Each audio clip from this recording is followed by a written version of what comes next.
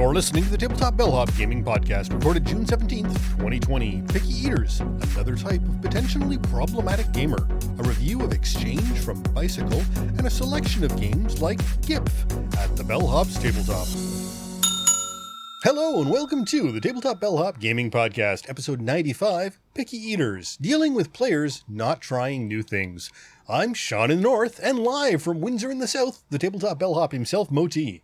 I am Tabletop Bellhop, your cardboard concierge, the RPG maitre d', answering your gaming and game night questions and striving to make everyone's gaming experience better. Let me put my years of game playing, event organizing, and game night hosting to use for you. I'd like to welcome everyone in the lobby here on Twitch. You can join in live on Wednesday nights at 9 p.m. Eastern at twitch.tv/tabletopbellhop. All right, in addition to our main topic of gaming's Picky Eaters, I've got a review of Exchange. This is another new light strategy game from Bicycle Cards. As for our Bellhop's Tabletop segment, I've got in few plays of Unlabeled, the blind beer tasting game. Another look at Shadow Kingdoms of Valeria. That's a prototype. I know people are excited to hear about that. Another play of Fox in the Forest. And I took out something classic, an older abstract game called GIF. I think that's how it's pronounced anyway. GIPF. At least it's I don't know. All the games in that series have weird names, but GIPF. Well, maybe it's GIF. I'm not even going to get into that argument. Also, I got in another game of Quad Heroes with my girls. This is the first time with the kids playing without the tutorial rules. We love interacting with our listeners and viewers. Each week, we're going to highlight some of our interaction with you fine folk. We'll share some feedback we've received, comments on our content, and maybe some gaming discussions we've been part of. We want to share what people are saying, both positive and negative. We crave your comments and suggestions. If you'd like to let us know something about the show, send your feedback to mo@tabletopbellhop.com and or sean@tabletopbellhop.com. That's SEAN. You can also hit us up on social media. I can be found everywhere as Tabletop Bellhop, one word. And I can be found as Dark Elf LX. Now, up first, a comment from Metak188 on our list of best intro area control games. I missed New York 1901 while I was researching. Thank you. You're welcome, MechTech. It's awesome that people are doing research and finding us. That's great. Now, Chris Groff has a question after listening to our Renegade Con recap last week. Are you planning on attending Gen Con Online? All right.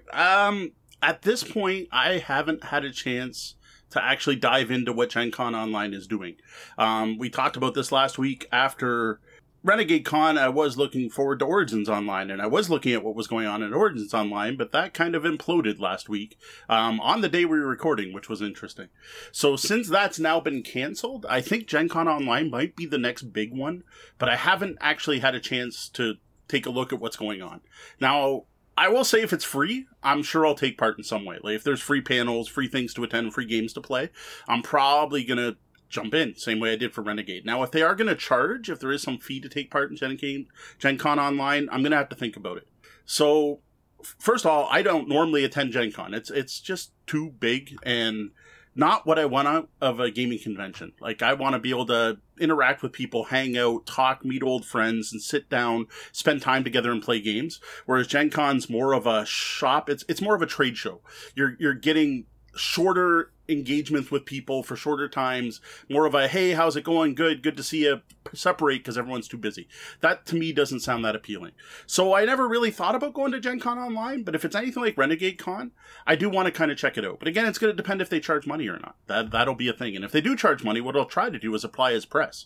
Because what I will do is if I do go, I will let everyone here know how it went, just as I did with our Renegade Con. Because I do want to try more online game conventions, because Renegade Con was surprisingly good. All right, well, Temujin, our Gloomhaven guy in the chair, commented on our Sanctum unboxing that went live this past Monday. I picked this game up right before things started shutting down, so I haven't had a chance to get it to the table yet. Hopefully, it plays as good as it looks. Well, thanks for the comment, Temujin. I'm sure you're looking forward to us getting back to playing Gloomhaven probably about as much as we are.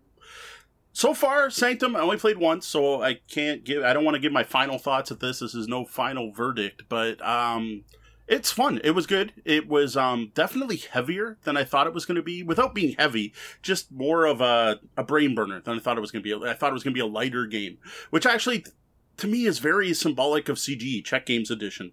Like, you look at Dungeon Lords and you're like, oh, it's this light, fluffy game about drinking a dungeon and killing heroes. And you're like, no, that is a super heavy brain burn. So yeah, it's definitely, there's more involved than it first looks. And same with Adrenaline, which is by the same designer. You look at Adrenaline, you're like, oh, it's a first-person shooter. And you're like, oh, wow, they brilliantly use the area control mechanics to make a first-person shooter that works. So this is no exception to the CGE, more complicated than it looks, but still good series of games.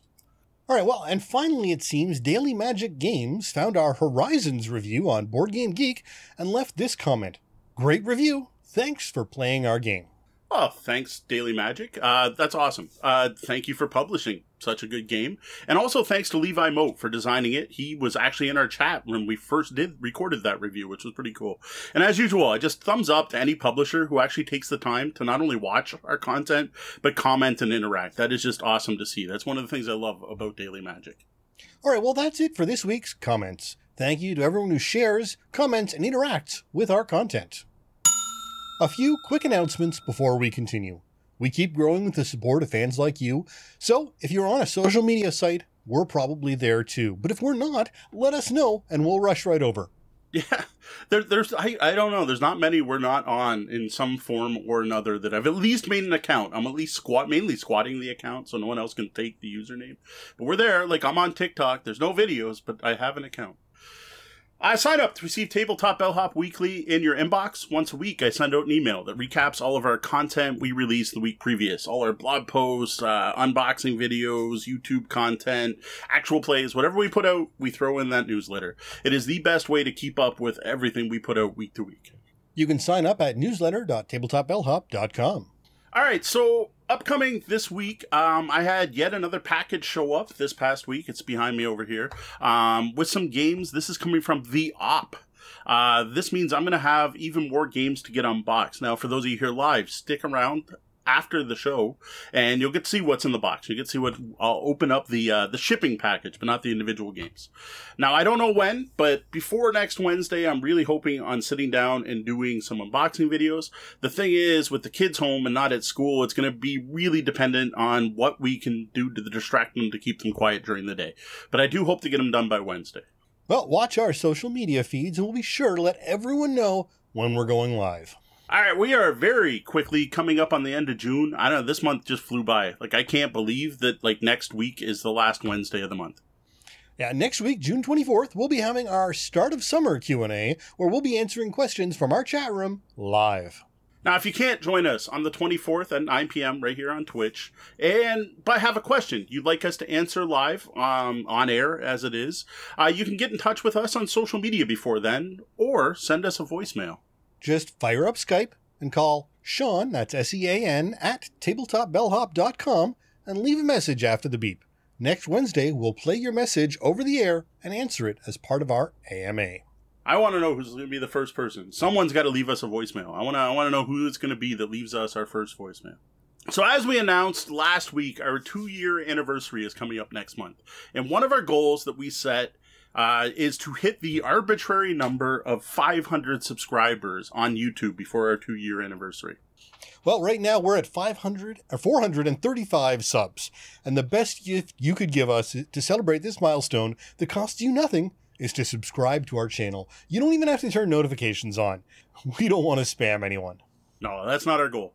Now, if you already subscribed, give us an equally valuable gift would be to spread the word and share a link to our channel. And finally, thank you to everyone who has already subscribed to us. You rock.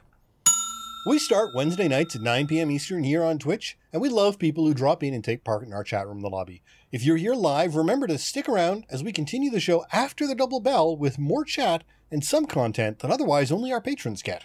All right, so what do we got going on in the lobby? I will admit, all right, so Territon's pointing out that the Daily Magic Games kind of did the have a great summer written in the back of the rulebook. And yes, I admit, it doesn't take much to say, thank you for reviewing our game. But you know what? How many companies don't? Yep. Like, out of all the reviews I have ever posted anywhere, we have had so few. Daily Magic Games, Horizons in particular, has gotten comments a couple times. Aloy Lasanta actually got in touch with me with the Mermaid Adventures review from last week. But, like, I've never heard any... Well, you've heard from Isaac, I mean... Yeah, Isaac, well, yeah. We've heard from Isaac, yeah, about our FAQ. Like, there's been a few, but to be honest, it's few and far between, and it doesn't take a lot of effort. So I always appreciate it when any company does take that small step to say thank you. Well, thank you for the sub, Wilt Chamberlain. Other than that, a lot of our pre-show chatter that continued on to this show is about the Terraforming Mars Kickstarter that's live right now, where there is a lot of money on the line. They are well past funded in order to get basically upgrades for everything. There's very little new content to the game, but it is supremely upgrading a lot of the existing content. And if you haven't jumped in, you can pick up some nice bundles of ways to get into the game whole hog. Yep. Now, I do know Andrew Dacey, a fan of the show, I think he's one of our patrons even, was looking to pick it up in the UK. And in the UK, the bundle deal to get everything is £4 cheaper than buying it at the local store. But you also get the box and all the inserts. Right. Like the price for the game. So you're saving £4 and getting all the upgraded content, the better components, the player trays, the card sleeve. Well, no, those card sleeves aren't there, but the card box and all of that. Now, that was without the add-ons.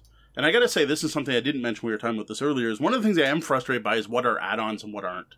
I have been thinking I probably should have sleeved my copy of Terraforming Mars. I don't sleeve anything. But we play that game enough, some of the cards are kind of nasty, to be honest.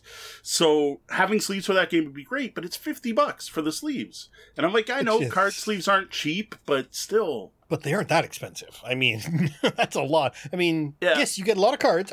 We have talked about it before. There's a lot of cards involved in Terraforming Mars, but still, to just buy card sleeves for those, just generic clear card sleeves, is not going to cost you $50. Yeah, to be honest, I don't buy card sleeves, so maybe someone in the chat knows how much 550 card sleeves would cost. Now, these are branded, right? Like, there's different backs for the different types of cards. It's not just generic card sleeves, but yeah, I don't know. And then, the other one is $60 for metal resource cubes. Whereas the game already has metal resource cubes, but they're technically plastic that have been, whatever that chrome coating is, whatever it's electrostatic coating or whatever it's called, that same thing that they do with chrome. And personally, I think they look fine. I don't need the metal. The heft of it would be nice. They wouldn't slide as much because they'd be heavier and it'd be a nice touch. But $60, the game doesn't even cost that much now. Like, yes, the MSRP is more than that, but you can get the full game for cheaper than that. So that one's iffy. The first Amazon.com link that came up when I searched for 500 card sleeves is $10. Yeah, so... Now, I mean, I think those are super cheap, and those are going to be like baseball card size or something. But still, you're not going to hit $50 too easily. Yeah. So I don't know. Good luck for Celius and Stronghold. Well. Like, they're doing well enough. I'm on the fence. I can't decide. I play the game enough. It's tempting. Having a better storage solution would be nice, and I dig the 3D tiles, especially once the world calms down and people are allowed to gather again. I do a lot of public play events, and that'll look good on the table. But how often nowadays, now that the game's been out this long, am I going to do a big Terraforming Mars demo too? So, I'm wishy-washy. So what they're doing now is every day they're releasing a new promo. Now, these promos are supposedly only going to be available in the Kickstarter, and I think that's what's eventually going to make up my mind. If I see something in those promos and I'm like, oh, I kind of need that. Though I don't know what the heck it could be, to be honest, because just a bunch of more projects and corps, I have plenty. I haven't played all of them yet.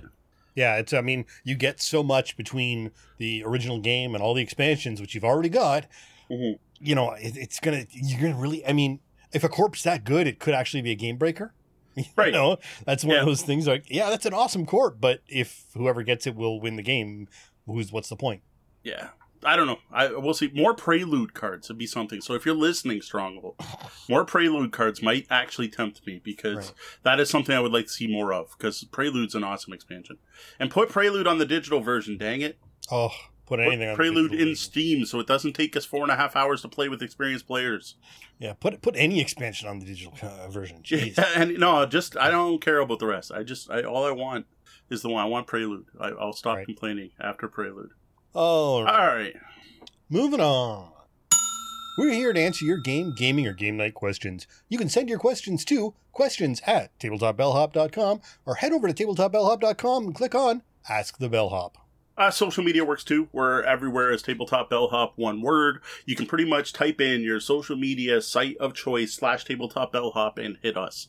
Now, the best way is for questions to come through the website because they get nice and logged and I get a notification when they show up and I get a special email and all this stuff, which is awesome. But I'm not going to say no to a question asked anywhere. Tonight we have two different questions that both deal with similar game night problems. So we've decided to group them together for tonight's topic. Up first, Ranch B writes, what to do when you have a steady weekly group and as time goes by, you've got one player who is getting less willing to play other games. After 4 players all say, ooh, let's play that, and player 5 is the only one often doing the, I don't think I'd like that, let's play something else. Oh, thanks for the question, Ranch. This is definitely something I have seen many times, both with like my regular game group that gets together all the time, as well as private or public gaming events. Actually, it's, to be honest, more common at public gaming events, but it is definitely something that occurs quite often, and I think we're going to have some ideas to help you.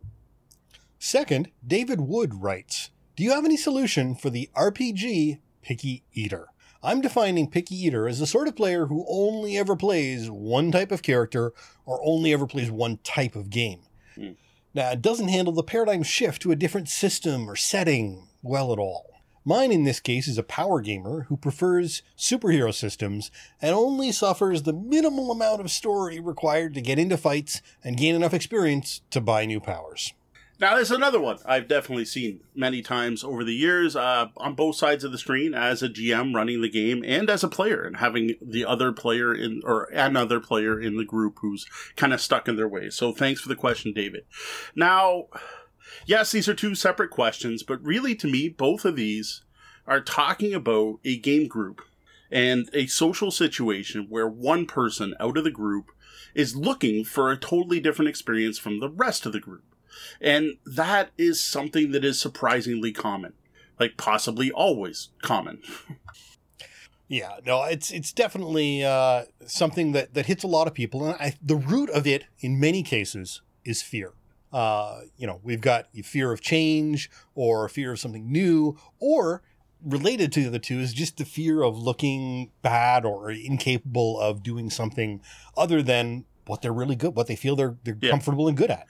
It's a comfort thing. So I don't know. There's a few different ways to look at this, and we're probably going to wind all over the place here. So just fair warning, we don't have a one-track answer at this point. This is something I left open up to discussion, and it is pretty awesome that it ends up that David's actually in our chat room tonight. So thank you for joining us for your answer.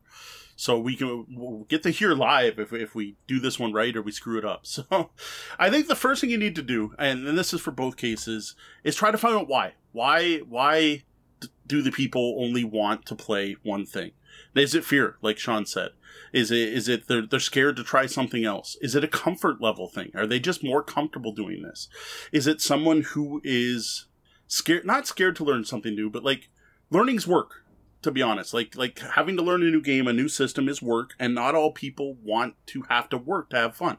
If I just show up and I play Catan every week, I already know how to play. I don't have to learn anything new. I just sit down, I play, I have fun.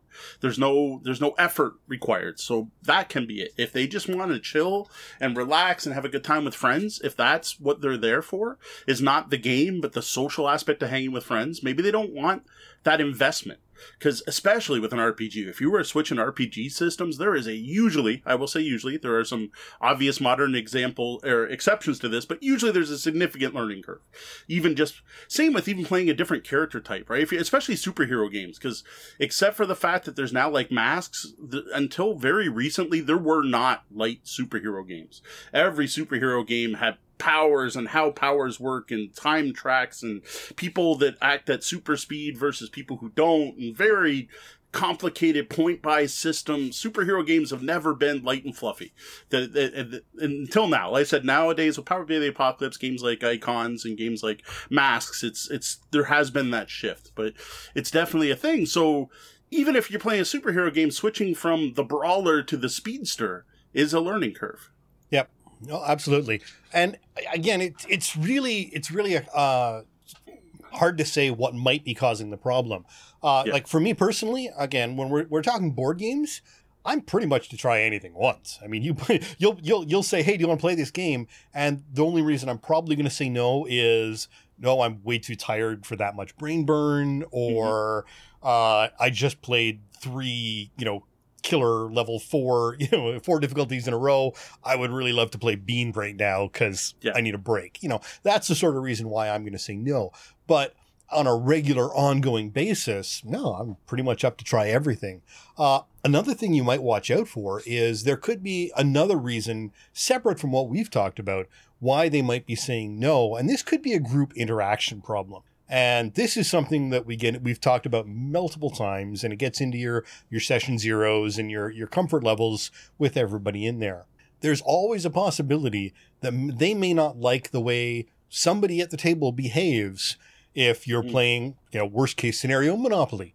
Hey, look, I don't want to play Monopoly. And they don't want to say that, Billy Bob's a complete jerk every time we play Monopoly and it's just not a fun experience. They just say, I don't really like playing that game. So that's another underlying issue that could be when it comes to board games, or even RPGs. If behavior of other people is pushing them away from the table. Yeah, that's very fair, especially with different styles of games, right? Like board games, we have whole episodes on dealing with problem players, with talking about confrontation at the table and competitiveness, but a lot of it could be people who are scared of the competitive nature of the game, right? Like, let's play this because let's keep playing Pandemic. I want to keep playing Pandemic. And then like, no, let's play, trying to think, Risk.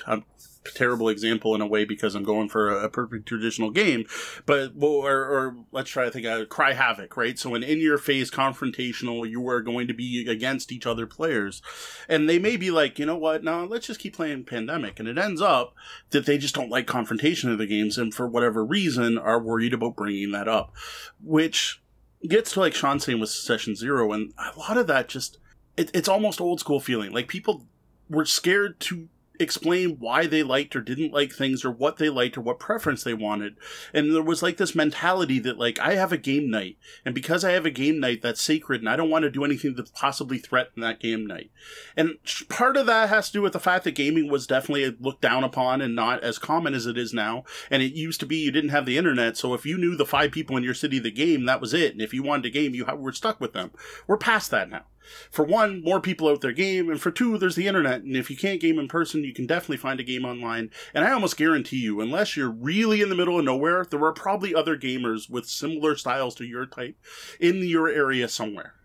And I think that a lot of it stems from that. The I don't want to rock the boat, but I'll rock the boat enough to say, no, let's just stick to playing what we were playing already because it's what I know. Like, you're willing to take that step, but not get to the why. Yeah, and again, and this does in some ways play into the fear again. In this place, it's fear of confrontation at the party, at the table, right? You don't want to offend. You don't want to offend anyone else at the table. So you try to be, you do the Canadian thing, and you're overly polite. Yes, and it comes off the wrong way. You're being polite. You're trying not to hurt anyone's feelings, but in doing that, you may be upsetting everyone else who would really rather just have an answer. Right. It would be better to know the truth once than listen to you waffle every week. That one conversation's not going to be fun, but it's probably better than having a lousy time every week, right? Like that one time, that one, I can't think of the term, coming to the table. It's not the term I was looking for, but whatever. That one moment where you sit down, like, look, let's sit down, let's talk about this. So, forgetting the why they want to play the one game, I think another part of it, and another way to try to help deal with this, is to find out what it is about that one thing that they like. So yes, they always want to play superhero games because they want to power up. Well, is that what they like? Is it the power fantasy? Is it the leveling up? Is it the math they like? Do they like character building? Do they like min-maxing? Do they like being able to plan a character ahead 10 levels and have everything scheduled? Or for board games, do they like playing Catan because they love the engine building of it and they really like the fact that the dice determine randomly what resources you get every round? And I think that's part of it, is trying to figure out what it is they like about that thing. And then as a group, perhaps presenting things that still have that part of the thing they like, whatever they're getting out of the game they do enjoy. Maybe you can introduce them to another game that's similar or has that. Right.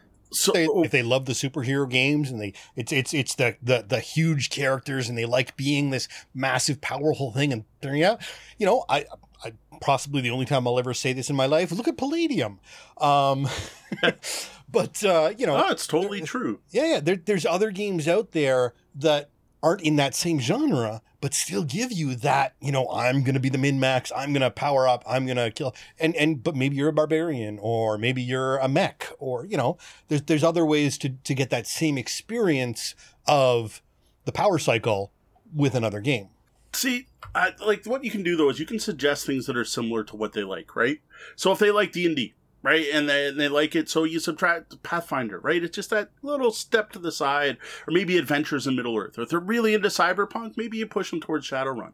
And then the next time you go a little bit further from Shadowrun, you move over to On the Edge. And then from On the Edge, maybe you push them a little, and you keep trying to incorporate that thing they like, right? You don't want to pull people too far from their comfort zone. Again, assuming that's the main reason why this person doesn't want to shift, is they're comfortable and having fun with what they're doing. They like Catan, find out what it is what they like. If it's the trading aspect, maybe show them Bonanza or Chinatown. If it's the dice-based resource production, maybe take a look like Valeria Card Kingdoms. Like, we've actually got an entire episode about if your player likes Catan and won't play anything else, here's some other games to suggest, and we basically broke it down into, if they like this aspect of Catan, check this out. Now, that's way more specific than this. This is more generic, but just an idea of what you can do to try to shift them over. And then, similarly to that, if you started off as a Catan group, but, it's been a year and you guys are all trying to switch things up now, so you're trying a different game. Maybe they want to be in a Catan group and that's not your group anymore. Yeah. Then maybe it's time for them to move on. Maybe the problem isn't that you've got a picky eater in your group. The problem is that they don't belong in that group anymore and they're looking for another group, but you don't want to get rid of them and they are terrified to say, this isn't doing it for me anymore, I want to leave. Sometimes you really do just have to, break the bond and go your separate gaming ways. Or not even that, right? Like, say Bob loves Catan. Every time you're going to play Catan, you call Bob. When you're going to play Twilight Imperium, you don't. But maybe you give Bob a heads up. Hey, we're getting together for Game Bite. You know what? We're playing Twilight Imperium. We know it's not your thing, but you know what? Next week we're going to play Catan. I'll call you up next week. Yep. And if Bob's just there for the social thing, you can also say, hey, we're playing Twilight Imperium. We're probably going to finish up around 6 a.m. If you want to head over, we can hang out after the game. Maybe not the best example. Yeah, I realized that when as soon as I went from Twilight Imperium and ending. But right? But that's definitely it, right? Like, to me, I think you first try the thing where you suggest things that are similar. Like, sit down, find out why do you like this? What is what you like about this thing? What can we do to have you try something else? Are you willing to try something else?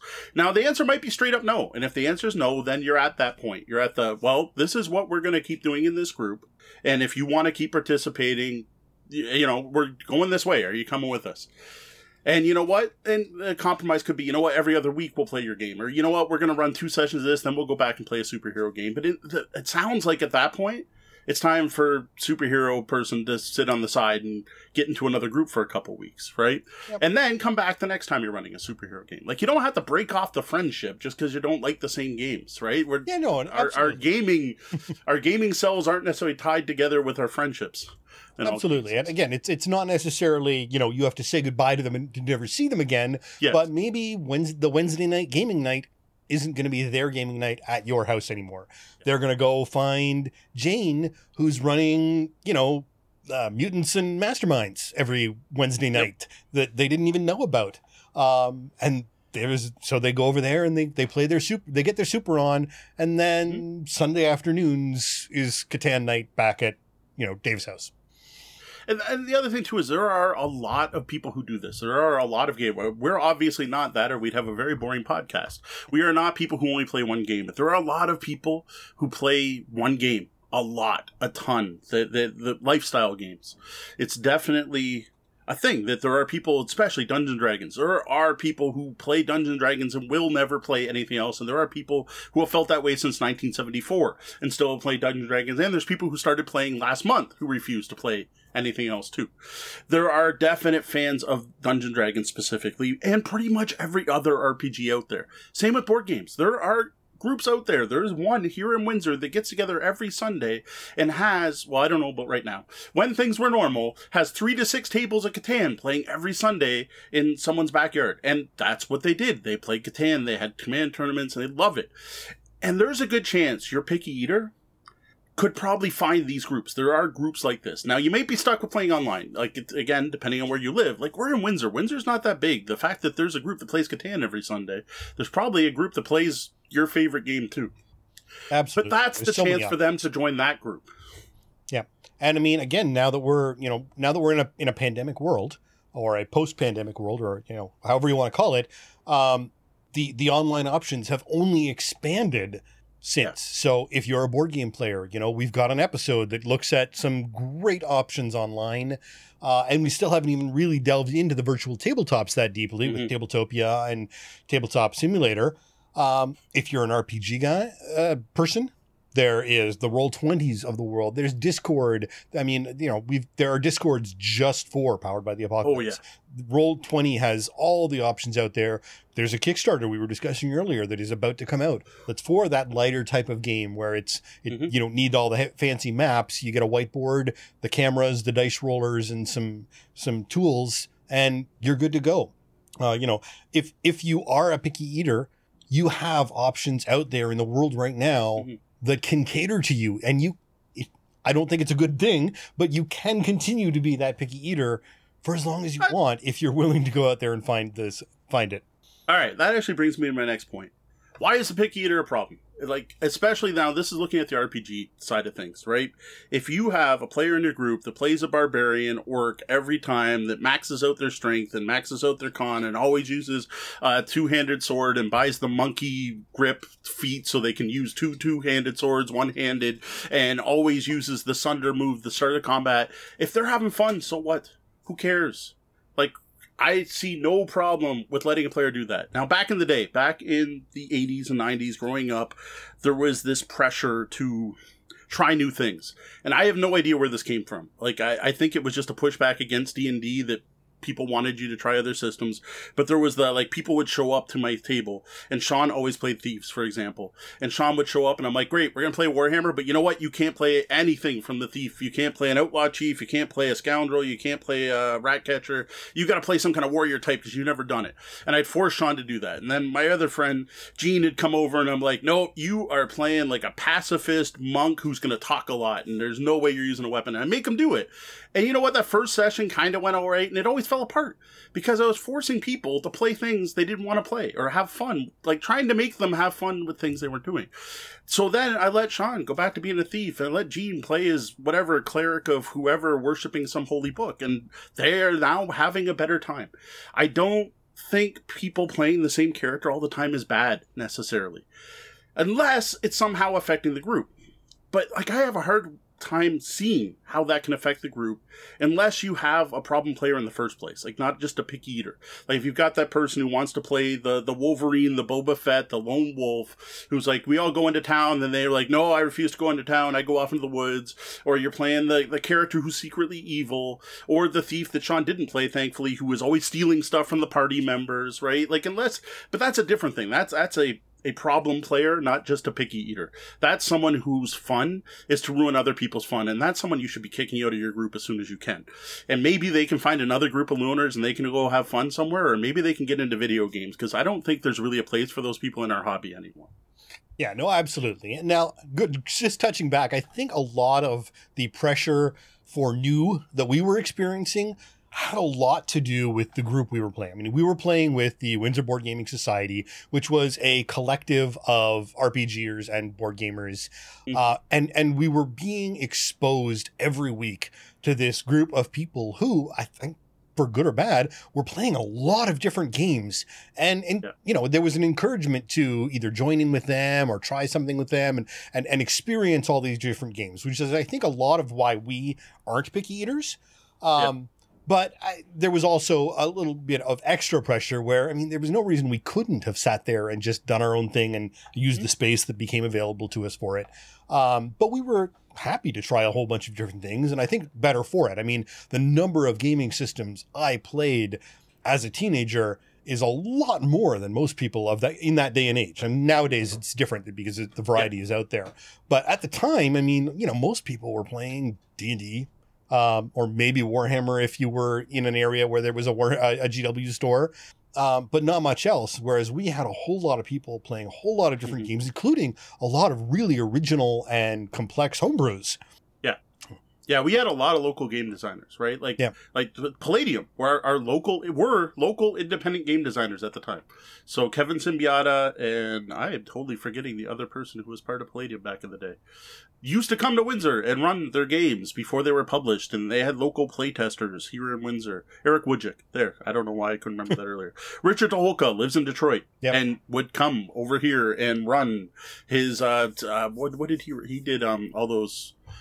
not necessarily politically correct games nowadays, we'll just say. Yeah. I won't get into actual names, but he wrote a bunch of others. We had Eric, and that guy wrote Faster Than Light. The designer of Bureau 13 showed up and debuted his new game, Stalking the Night Fantastic, right? Like, there was definitely that. But even back at that time, there was a group that played D&D and only played D&D. Yep. Brian used to be the DM, and he used to run for like 16 players at times. And I'll admit, Sean and I were jerk kids, and we used to call that the wall of stupidity because they wouldn't play other systems. And that kind of gets me back to my point. Like, is there a problem with this? Right? Like, so what? If Dave only wants to play Catan, you invite Dave to Catan night. Yep. And have that conversation, which I think leads us back to, I think the main thing is talking. Session zero, right? We've talked about session zeros for role-playing games. It's now a pretty common thing. Like, it's not weird. Like, people now know the term. They hear it all the time. But I still think session zero should be happening for board game groups. If you have a group and you sit down, you're like, look, we're going to get together every Wednesday and start playing games. And sure, maybe the first couple times it happens ad hoc. But once you're down to once a week we're going to get together, you should sit down and set expectations. Not just for your who brings the food, what type of language we're going to use, what type of content we want on our table, do we allow adult games or not, but also stuff like what kind of games are we going to play? What are we going to play the same thing every week, or are we going to mix it up? Are we going to play one game until we've mastered it and then move on to something else? Same thing for a role-playing group. So not even just session zero for we're about to start playing our new D&D campaign, but hey, we're about to sit down and get our group together and play a game. What are we going to play? Just have that discussion. Is everyone going to... hey, Steve, are you going to play your barbarian again? Or is that your plan, is play the barbarian? Because that's cool. Play your barbarian, but I need to know so that I can work the story around there being the badass barbarian. But if you want to try something new, that's cool too, right? Like that conversation. And then make sure everyone has buy-in, right? Phil Vecchione, DNA Phil, is famous for saying you want enthusiastic consent before the end of your session zero. Everyone in that room should be excited for what's going to happen next. And if you're not, something's wrong, and you should try to find out what that is and fix it. Now, that might be, I'm sorry, Steve, you know what? We had great time playing Catan. We played every week. We had a lot of fun with Catan, but I'm sick of it. Sean's sick of it. Deanna's sick of it. Well, Deanna wins all the time. I don't even know how you can have fun playing when she wins all the time. We really want to move on to something else. You know what? There's this great group on Facebook. It's called This. I know they play Catan there. Why don't you check them out? Maybe you can start hanging out with them. And you know what? Next time we're going to have a Catan night, we'll give you a call. Or, you know what, we're going to be playing Shadowrun for the next little while. We want to play these corporates and whatever. And you know what? If you want, like, you're welcome to play. You can play a Street Samurai. They're basically like superheroes. You can get all kinds of cyberware, be all jacked up, probably kick a lot of ass. But if it's not for you, you know what? Next time I'm going to run Marvel, I'll give you a call. Yeah, no, absolutely. Now, the next thing, so the stage 2 of this is you've got a successful group and you've been going on for a long time. Don't think you can't have another session zero or session zero Mark II. So if you've been playing for a year, maybe there have been some feelings developed between players. Maybe that unspoken, I don't want to play that game because that guy's a jerk whenever he plays it, has developed over this year. Or maybe some habits of one of the players have sort of crept into the game that no one was expecting and everyone's been kind of smiling and nodding about, but it's starting to become a problem. So pick a time. Doesn't have to be every 6 months or every 3 months or every year, but after a while, maybe you think people feel like things are becoming too comfortable. Have a pause. It doesn't even have to be a whole night, but have another session zero and talk about the experience for everybody. Open up and see if there are problems, see if there are conflicts going on, and stop it from becoming a bigger problem somewhere else. You don't want a table flip. You don't want to storm out. You want to catch all that stuff before it gets to that level. Very true. Now, I would actually recommend doing this separate from a game night, if possible. Like, I think if I was going to take my Monday night group and sit down and have this conversation, I'd be like, you know what? Normally Monday night we get together. Why don't we meet up for pizza down at Roma's just down the street? We'll get a pitcher of beer. We'll sit, talk about it, and then have that conversation. And then maybe if there's time left in the night, we'll come back to my place and play a game. Like, I almost want to separate it from the game night just to have it so people know this isn't the regular night. We're talking about things to separate it. I just think that it kind of... I'd change the egos, change the mindset. Yep. So you're in the mindset of thinking about it instead of in the moment of we're about to play. The only issue I would be concerned about is if you context shift too much.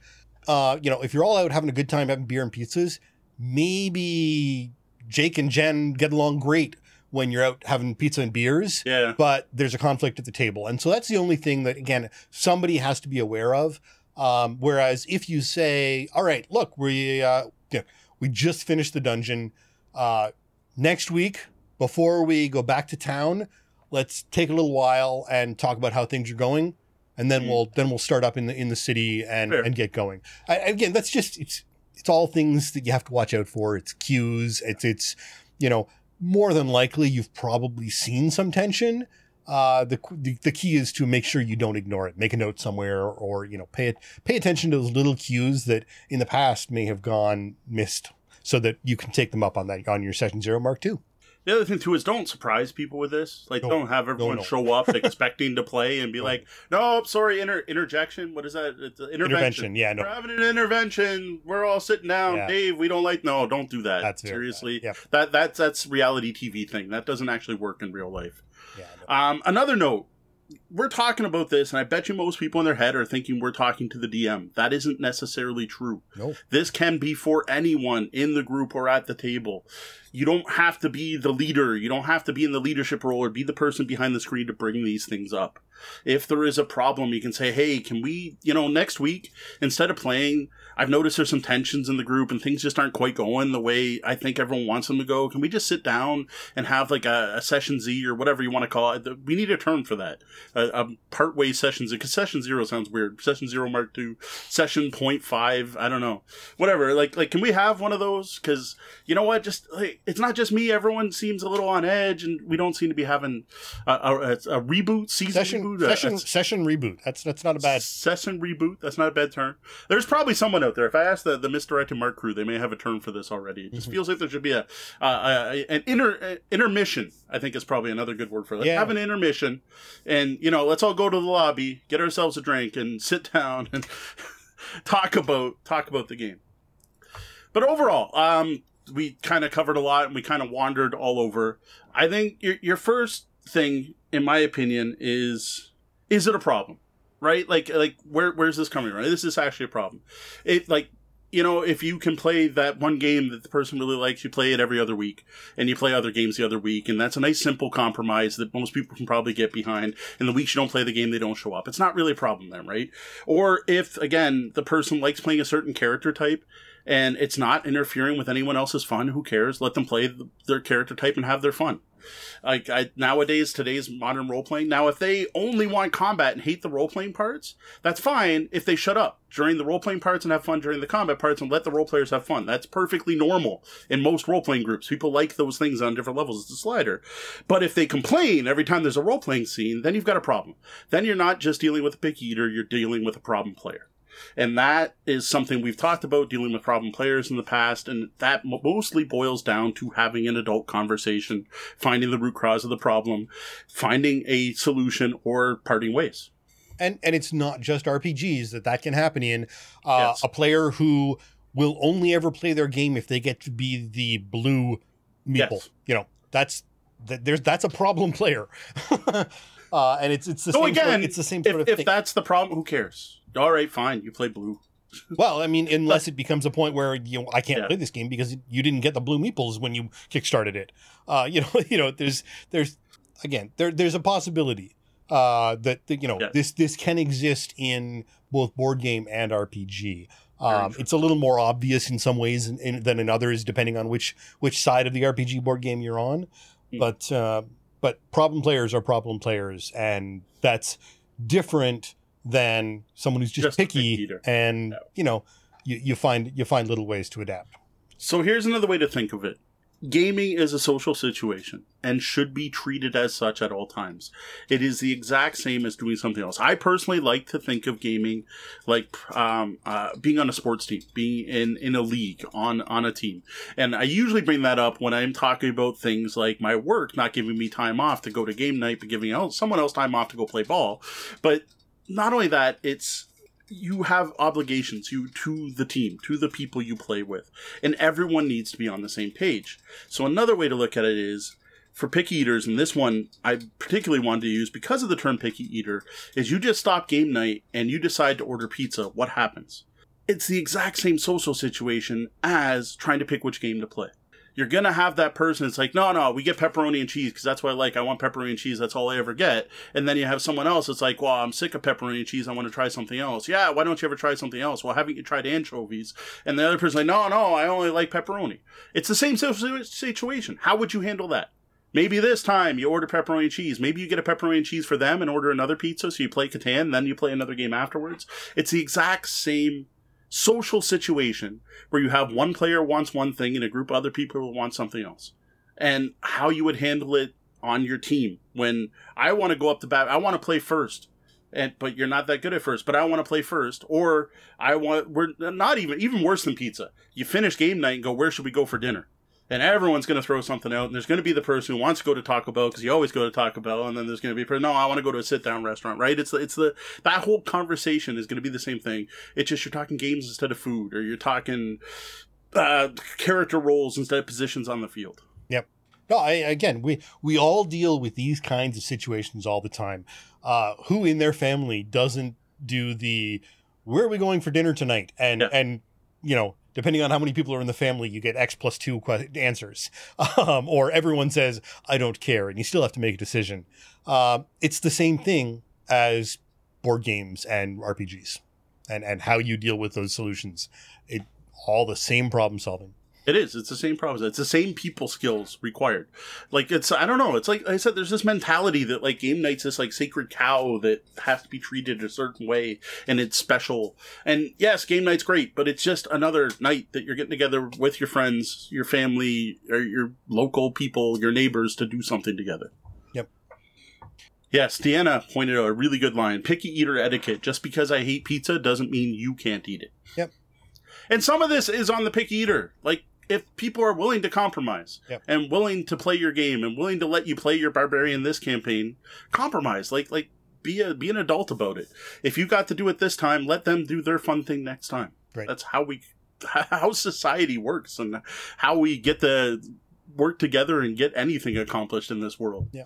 We all have our own opinions. And again, a great example is a vegan, right? If you're ordering pizza, the vegan isn't going to eat your pepperoni and cheese. But they aren't going to stop you from eating your pepperoni and cheese. And maybe if everyone's going out to dinner and everyone wants to go to this restaurant that doesn't have vegan options, well, maybe they skip out that week. And then next week, you go to a place that has great vegan, or everyone goes and everyone eats vegan the next week. And if your vegan is the type that won't let you eat pepperoni pizza in front of them and just berate you for doing so all night, maybe it's time to stop hanging out with that vegan. No offense to vegans out there. I know quite a few local gamers who happen to be vegans. And they've had pizza in my basement and did not complain while I ate my pepperoni. Absolutely. All right. Well, I think that's it for our suggestions on what to do when gaming with a player reluctant to try new things. We're going to head over to the lobby and see if the awesome folk gathered there have anything to add. I see quite a bit going by in the lobby tonight, so this should be a good one. Absolutely. It's been... do you have anything actually saved up, or should I just start scrolling back? Because I saw some nice stuff. Well, I know Territon, who has been talking a little bit about, some of the problems they were experiencing, which led to these questions. Mm-hmm. Again, this player, not necessarily the mathy person, and there are other problems with mutants and masterminds, even though they're a player. So at some point, it sounds like the discussion needs to happen, and there needs to be a discussion between the entire group or even just the host and this one player to really sort of suss out some things and say, look, if we're going to continue, there needs to be a little bit more flexibility. Or again, the opposite side. Is this person playing? I get it. Like, if you don't want to play superhero games, that's different. But when you're playing superhero games, they always play the same character, so what? Yeah. No, absolutely. I honestly do not see a problem with that. But if you're sick of playing superhero games, point that out. Like, explain it. Say, hey, you know what? We're really sick of playing superhero games. We're going to finish it off. And again, I suggest trying to find a game that scratches the same itch. Like, if you're going to go to D&D, play 4E. Because that gives you these amazing powers and lets you do amazing things and jump across the boards and kill things in single hits and do all kinds of neat, funky, almost magic-like stuff, or actually magic-like stuff. If you want to have that slate feel, but you want to play a fantasy game, that's going to be as close as you can get. Now, on the flip side, he asked, am I the jerk for trying to introduce new things and new ideas? And the answer is no, but have you talked about it, right? And again, it's just like... if you want to introduce something new, you need to have that same discussion as if you don't want to introduce something new. Either way, the discussion needs to be had. We're going to stick doing this, and we're never going to change playing Catan, doing anything except playing Catan. Is a discussion that needs to be had. As much as we're going to play Catan this week, Masks next week, and Warhammer 40K the week after that. Right? They're all discussions, and how you approach that with the group, and maybe the group dynamic changes. Well, the other thing, too, is it just you? Perhaps you're the picky eater. Maybe the rest of the group's perfectly happy playing superhero games like crazy. And I'm still calling it picky eater, but maybe you're the picky eater who always wants to try something different. Right. Meanwhile, they're perfectly happy with the game that's been going. Now, if you're the DM and they're the players, I get how this could be a problem. But be it's time to let someone else try GMing while you go try another game with another group. Or if you are sick of GMing superhero games, try playing.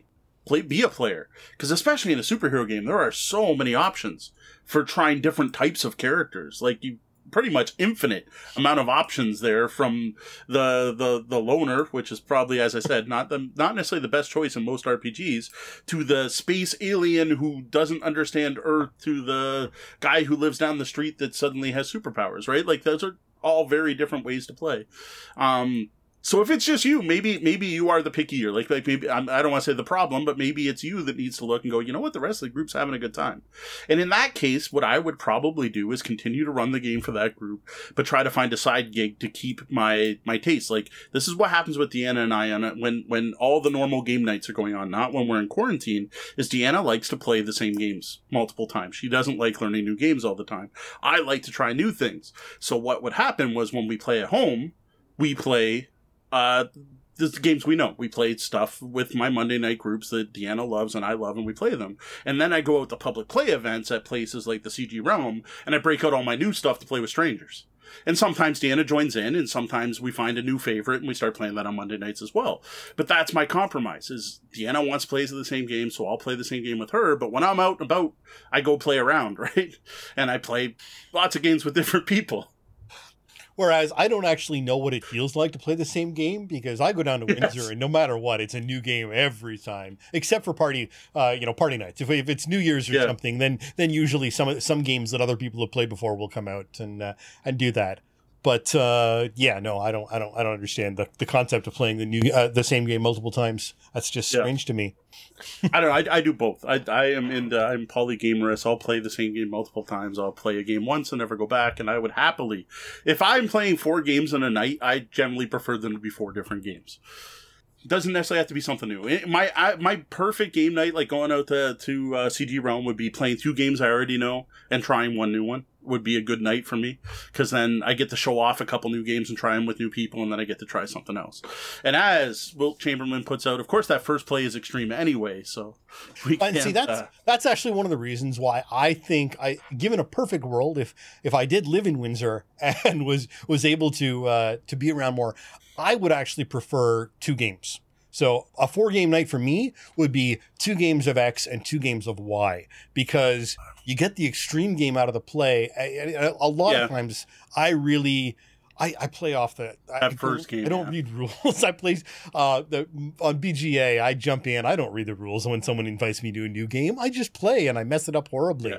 And then the next time, I'm like, oh, okay. So if I do this and this and this, I'm going to try and develop an actual strategy for this game. The 2-game system is a little more conducive to the way I just play games, and I experiment more.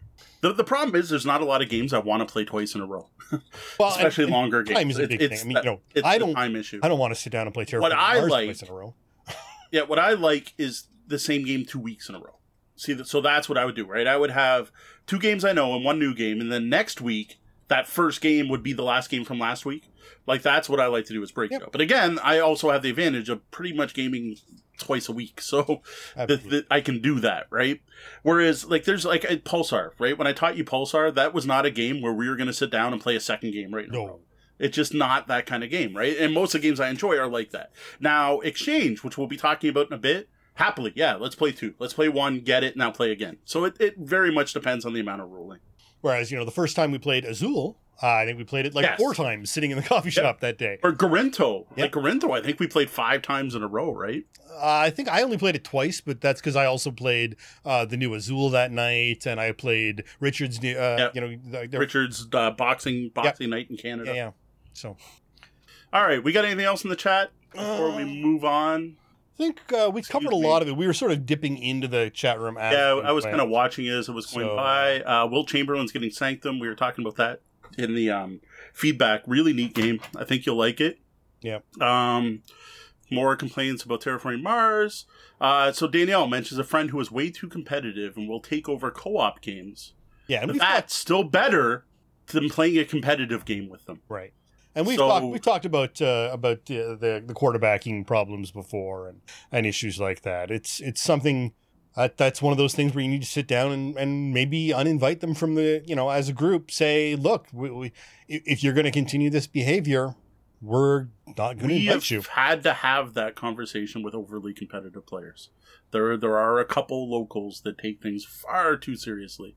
But again, session 0, right? Whenever I start teaching a game, when I sit down at a table with someone who's new, again, I do a lot of public events, I will point out, just as a heads up, all of us are here, just have fun. We're here to play the game. I'm going to play to win, but I don't care if I win and lose. Just so you know, this isn't a competition. There's no money on the table. And I start every game with a new player with some kind of variant of that speech, just to set that expectation. Look, I don't want arguments over who's winning a game or over taking a spot on the board. That's not what I'm interested in when I come out to play games. And I will present that like as a mini session 0, right? Like just before the game starts. Again, this is board games, not RPGs. RPGs, I have a totally different speech when I start those, which is all about you're going to work as a team and there are no evil players and you're not going to steal from other people, as I kind of mentioned during the main topic. And that is something I used to do at the start of every D&D 40 Living Forgotten Realms game. I would point out, look, we are playing D&D. The tropes of D&D is you are the heroes. So when the farmer comes to you and goes, my God, my chicken is missing, you go, oh, I will help you find your chicken, because that's one of the tropes of D&D. And we are playing high fantasy D&D, so that's how I expect you to play this game, and that's how the story is going to go. And trust me, I'll make finding that chicken interesting. And I give a speech like that at the start of every D&D game. And I think that's important. And not enough people do it. Again, it's this whole too nervous to rock the boat, too nervous to say something. I don't know what that mentality is, but it needs to go away. Yeah, and it's interesting because, you have this, you will play competitively but not aggressively. I think is really kind of the best way to, whereas I struggle in the other direction. Whereas again, a lot of it has to do with the fact that most of the time when I'm sitting down, it is a great, I haven't seen you in person in ages. I haven't seen a lot of the other people at the table. I haven't had a chat with Dee or Ian or whoever. And so, I'm not going to not aggressively try to not win, but I'm really not necessarily playing competitively even. Again, I know what it is, and if I see if an opportunity to play really well and do something cool jumps out at me, I will take it. But I really couldn't care less. So I think with you, once you know a game, you become more competitive than I am. Possibly. Again, I think once you know it, like once you're at that level where it's we're not just hanging out. Part of the problem is I don't get to that with too many games though, so I don't. I don't really see that in myself. True. Oh. Yeah, it's been a while. Um, Um, so just Deanna's got a good comment here. As a picker eater. So I want to say as the person that 99% of the time turns down certain styles of board games. Hello, I hate manual decks. I'm taking my toys and going home. I usually try to get across. You folk can play whatever game you dislike, and I can move over to that other game over there. Or I can entertain myself on my phone, no harm, no foul. And that is the kind of picky eater you want, right? So it's like picky eater etiquette. And again, gets into, we talked about the vegan thing. Just because I hate a thing doesn't mean you have to hate it too. Knowing you're the picky eater can go a long way. Yes. And sometimes that's the only way you know you're a picky eater is that other people tell you.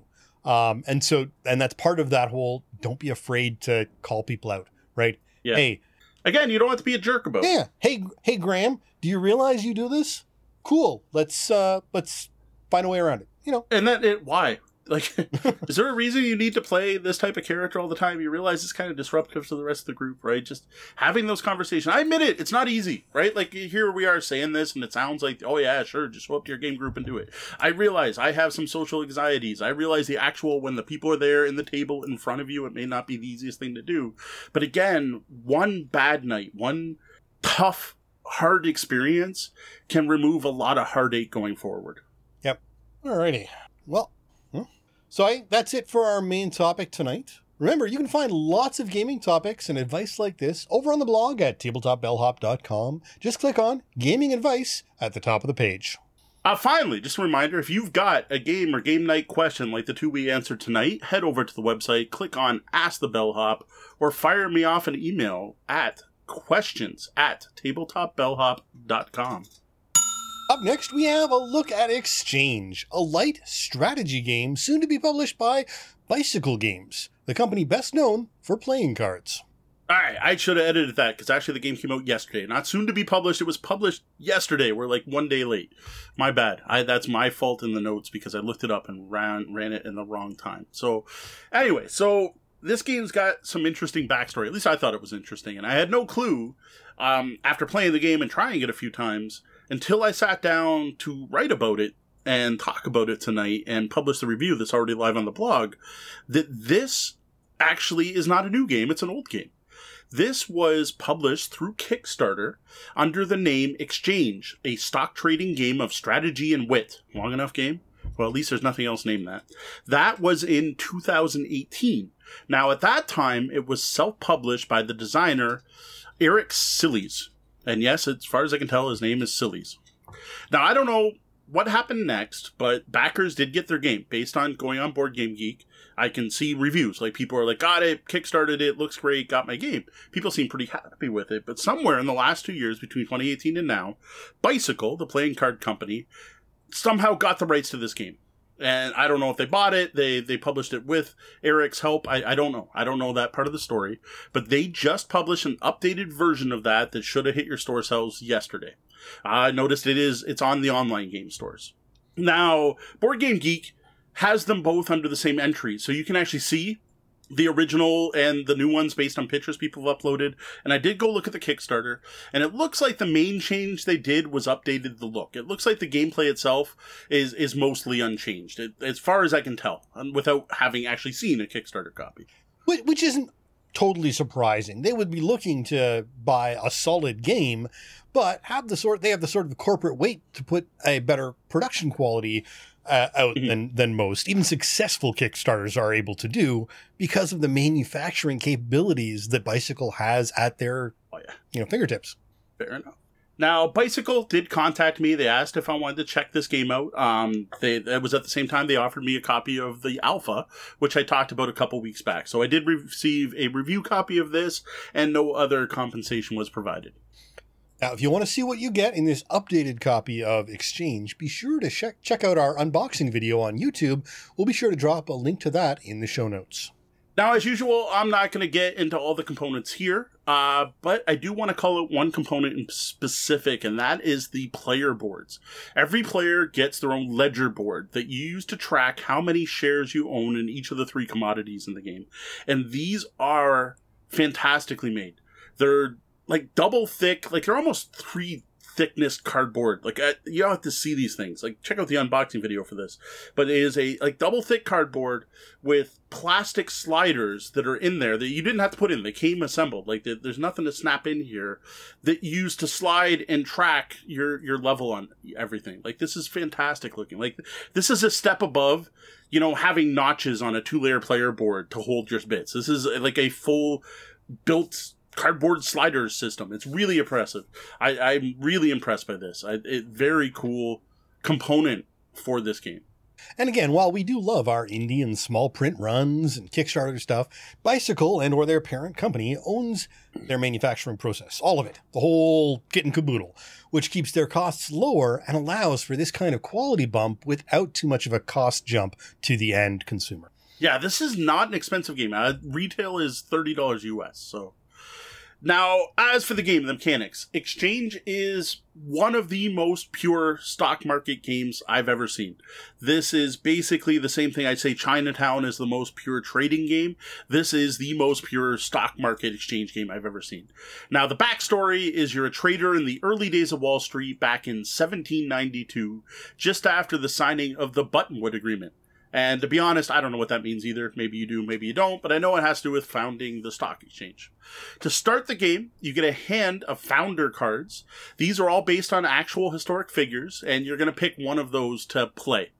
That broker determines your starting portfolio and starting cash, so how much you have of the 3 commodities and how much cash you have on hand.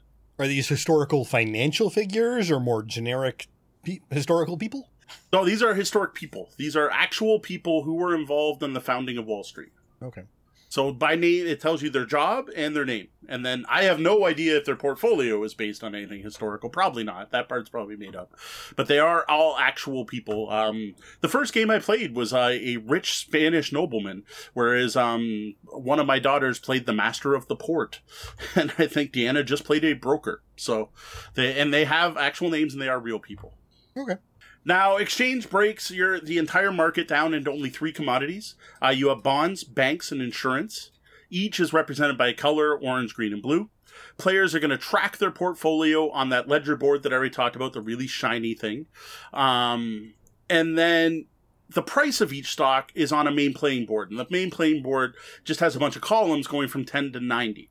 There's these small D4-like markers that are placed on it. They're little pyramids that literally look like D4s without numbers on them to show the value of each stock. They all start at $50.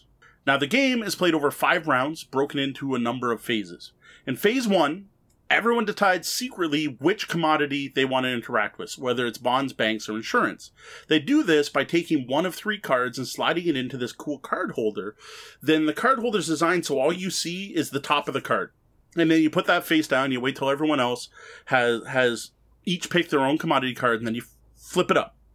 And then everyone can see what everyone else selected. So a bit of a social aspect here, trying to work out what your opponents think might be planning on doing, but not quite a prisoner's dilemma like there was in Alpha. No, definitely not. No, this is, especially this first one, right? Like, there's definitely that, what are they going to go for? I'm going to look at their board and be like, wow, they don't have any of this, so maybe they're going to buy some of it, or they have a lot. This phase 1, there's not a lot to go off of, but once you get to phase 2, everyone decides what they're doing with that commodity they picked. And your options are really simple. Buy or sell stock. And then the amount you buy or sell from 1 to 9. Now, again, you're going to pick a card and put it into a sleeve. And again, these sleeves are neat, so only parts show. So what it is, if you put the card in one way, it'll say buy at the top. And if you put it in the other way, it says sell at the top. And the nice part is the sleeve is going to hide the value. So all it's going to show is if you're buying or selling, whereas you're going to know if you're buying or selling 1 through 9. So again, everyone picks one, put it face down. Once everyone's done, flip it over. No, you're not actually buying and selling yet. That comes later. So even more social deduction, but now you see where everyone is acting, but are working out how they will act, in what, to what degree. Yep. That's exactly it. So here's where, like, that first phase, you're probably kind of guessing. This second phase, now you're looking. You're like, look, Big G's only got 2 banks, and it only cost $30. She's obviously going to be buying. Then I look over at Deanna, and I'm like, she's got like 5 of each commodity. I have no clue if she's going to buy or sell, right? Like, and your determination of what you're going to do. But that market's going to change, which leads to phase 3. This is where we manipulate the market.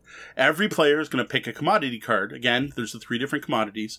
You have 1 card for each, and it's either +1 or -1 on each. So you're going to have the price go up 1 on the scale or go down 1 on the scale. Same deal, put it in a sleeve. Everyone picks it. You put it face down. You flip it up and see what happened.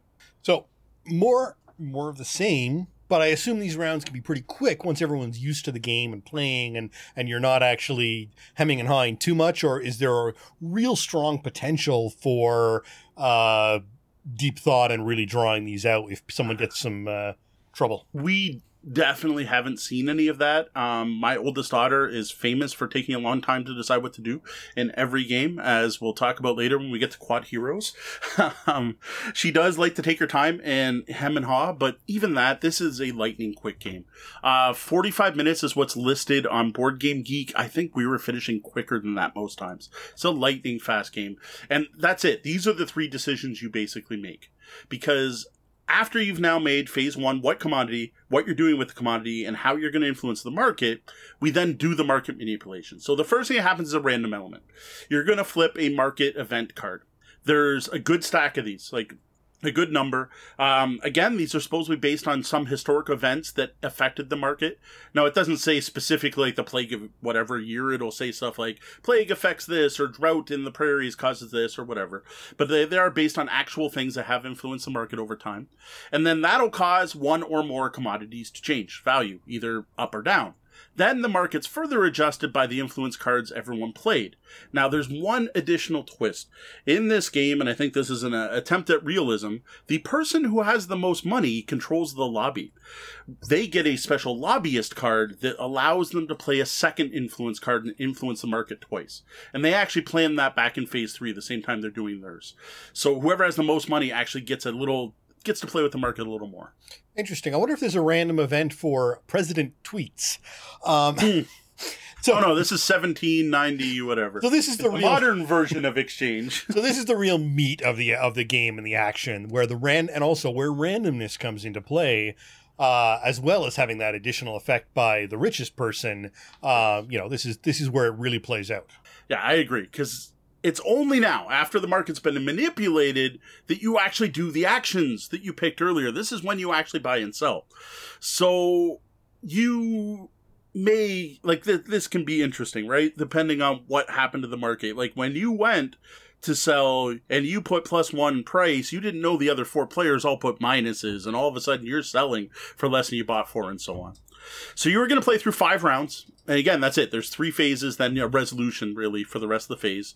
You do that 5 times, then you get one final thing where the bell dings and the market's closing. What you can do in that last round is everyone just plays phase 3, so you can influence the market once. So you don't get to use, the rich person doesn't get the bonus.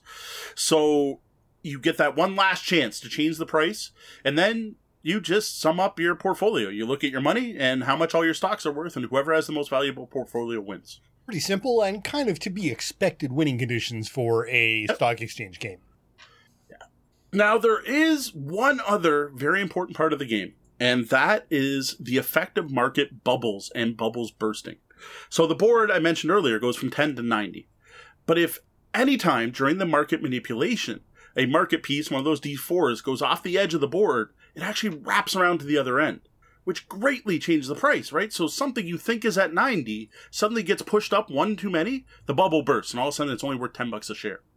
Now, this is what this is meant to represent thematically, is market bubbles bursting, and a huge part of the strategy of the game is trying to either have those bubbles happen or avoid them.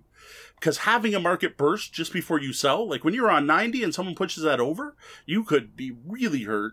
And then the other way is you may go try to buy cheap, and all of a sudden the bubble happens the other way when you didn't expect it, and you end up paying a fortune for stocks you may not have actually wanted. And you're stuck in at this point because you have to buy or sell what you put that card in. And if you can't buy, you then have to start liquidating your assets, and all you get is half the value of what's currently on the board. And interestingly enough, though I hear it's extremely rare, you can be eliminated for the game if you can't buy everything you said you were going to buy, even after liquidating all your assets. Now, can you push it down? So if you buy it at 10 and then push it down another, it goes up to 90. Oh, okay. Yes. Yep. So, right, it does go both ways. Interesting. And that is a big strategy of the game, is trying to do it. And a big part of it is watching what the other players are doing, right? If it's at 10, are you going to try to buy at 10? Or maybe you're going to sell and try to drop the market. And if you're going to do that, maybe I push it up, right? Like that's that whole social deduction aspect. Right. So, again, we've got simple concepts with minimal action sets and resources to work, but a surprisingly complex game, as we know the stock market is. Not quite simulationist, but pretty sort of a broad overview simulation of the market. Yeah, like an overview, right? Like a zoomed out stock market with only 3 commodities. Right. I gotta say, so far I dig what Exchange is doing. Like it's super straightforward, right? It is a market game. It's the kind of thing I honestly think this seems like it would be a great market system to be in a bigger game. Like, this could have been the market in Clans of Caledonia, and whenever you go to buy bread, you have to, like, instead of using your trader to do it, you have your little cards, and you sit there and you have a market phase instead of having to use a worker placement spot, right? Clans of Caledonia is probably not the best example, but it's the most recent economic game I played besides this. But some other, like this, I actually would have preferred this system to, say, the one in Planet Steam, because that one's overly complicated with different market influences. It is just a really drilled down, bare bones stock market game, which is really neat. And it's great because of how quick and straightforward it is.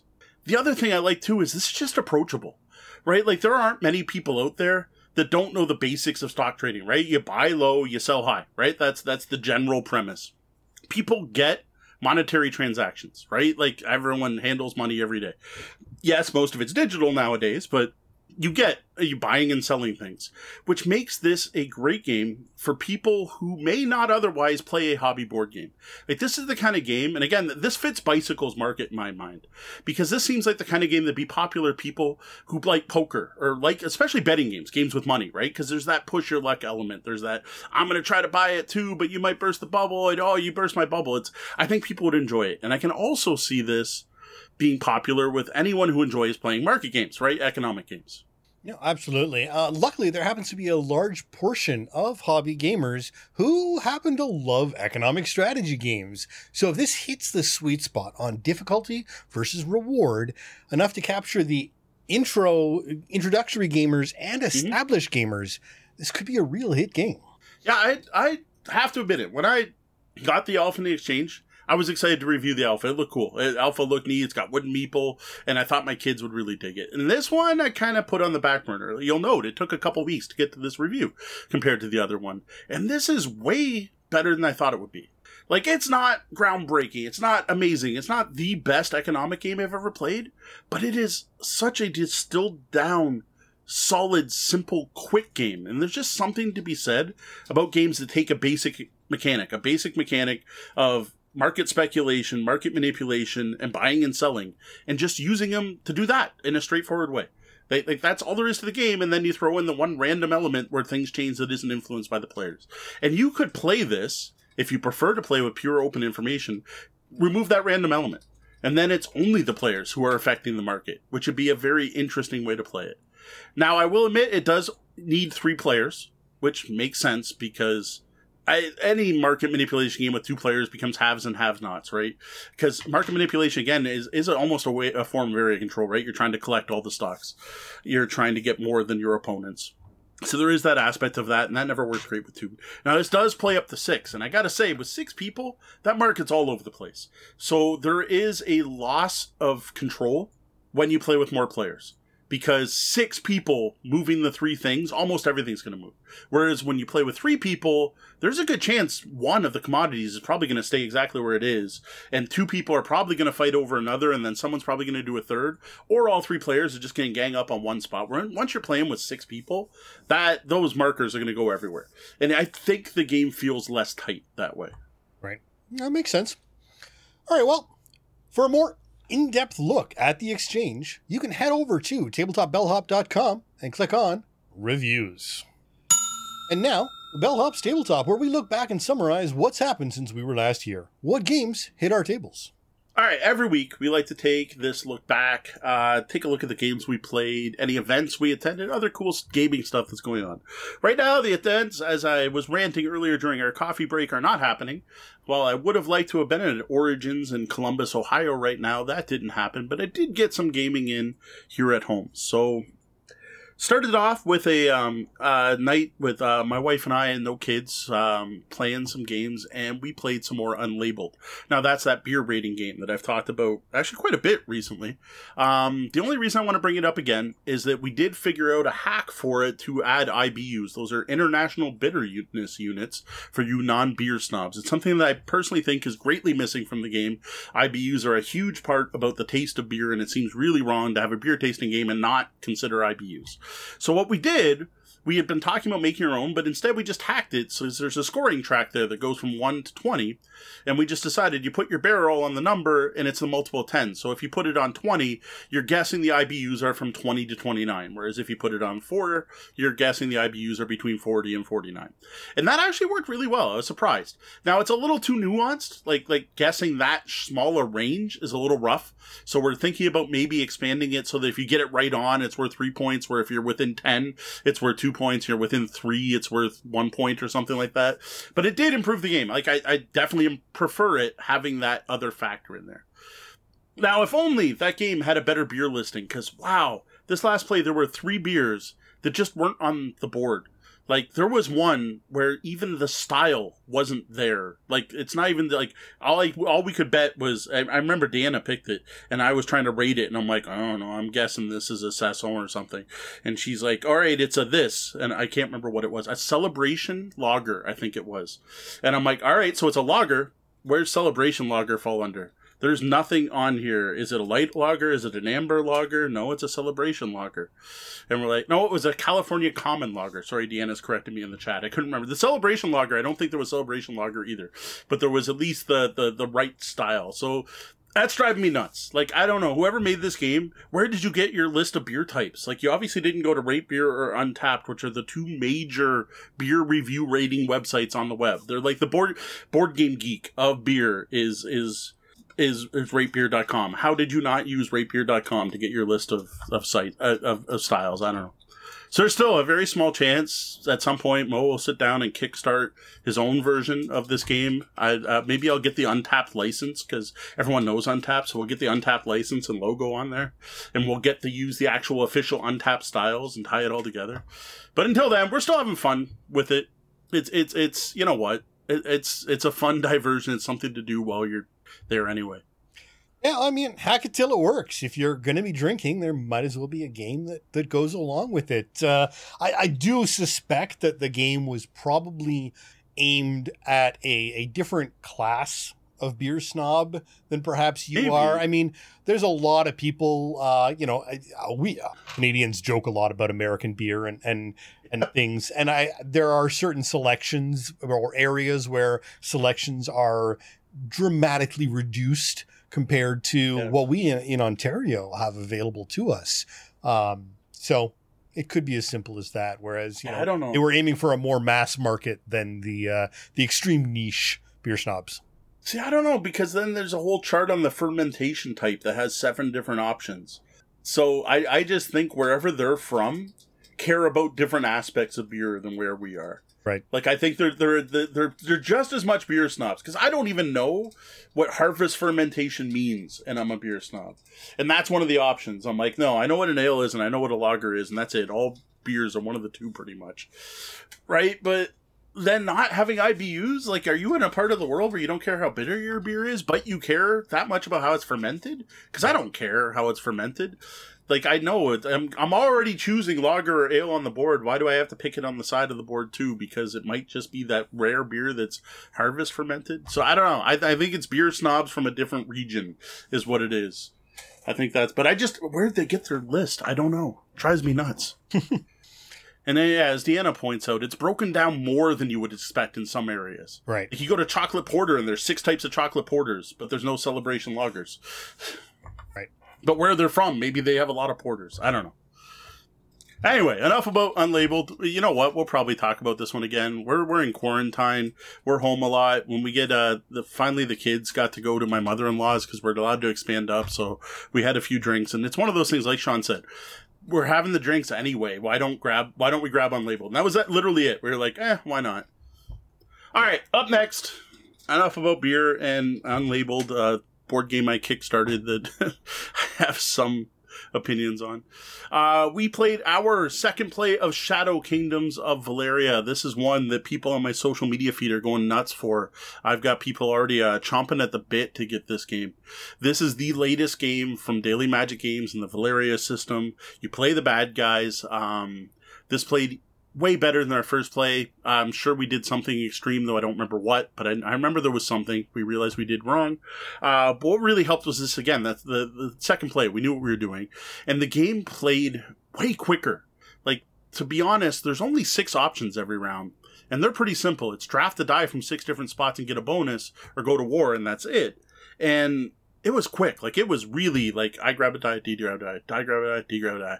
I reserve a battle, she reserves a battle. I go to battle, she goes to battle. I put a chip out. Like, it was really, really interesting to see how much the game flowed once, now knowing, like, what the goals are, what you're trying to do. It was also interesting to see how important some of the aspects of the game are that weren't obvious the first play. So, one of them is how important magic is. So, magic is that same blue meeple, blue chip, like that's one of the things I like about Daily Magic Games. All their games use the same iconography, all the Valeria games. So it's that blue triangle is your magic, right? And in this game, you collect magic. Well, in all the other games, you use that to, like, fight undead and stuff. Well, what it lets you do in this game is 2 things. It lets you modify your die rolls, so one magic spins a die up one. But also, it lets you shuffle through the cards that are on the deck. So, on the board. So, if there's 3 champions up you could hire, you can just spend a magic to throw one of them to the bottom of the deck and put another one up. And that is way more powerful than it seems at first. So, our first game, I don't think we did it at all.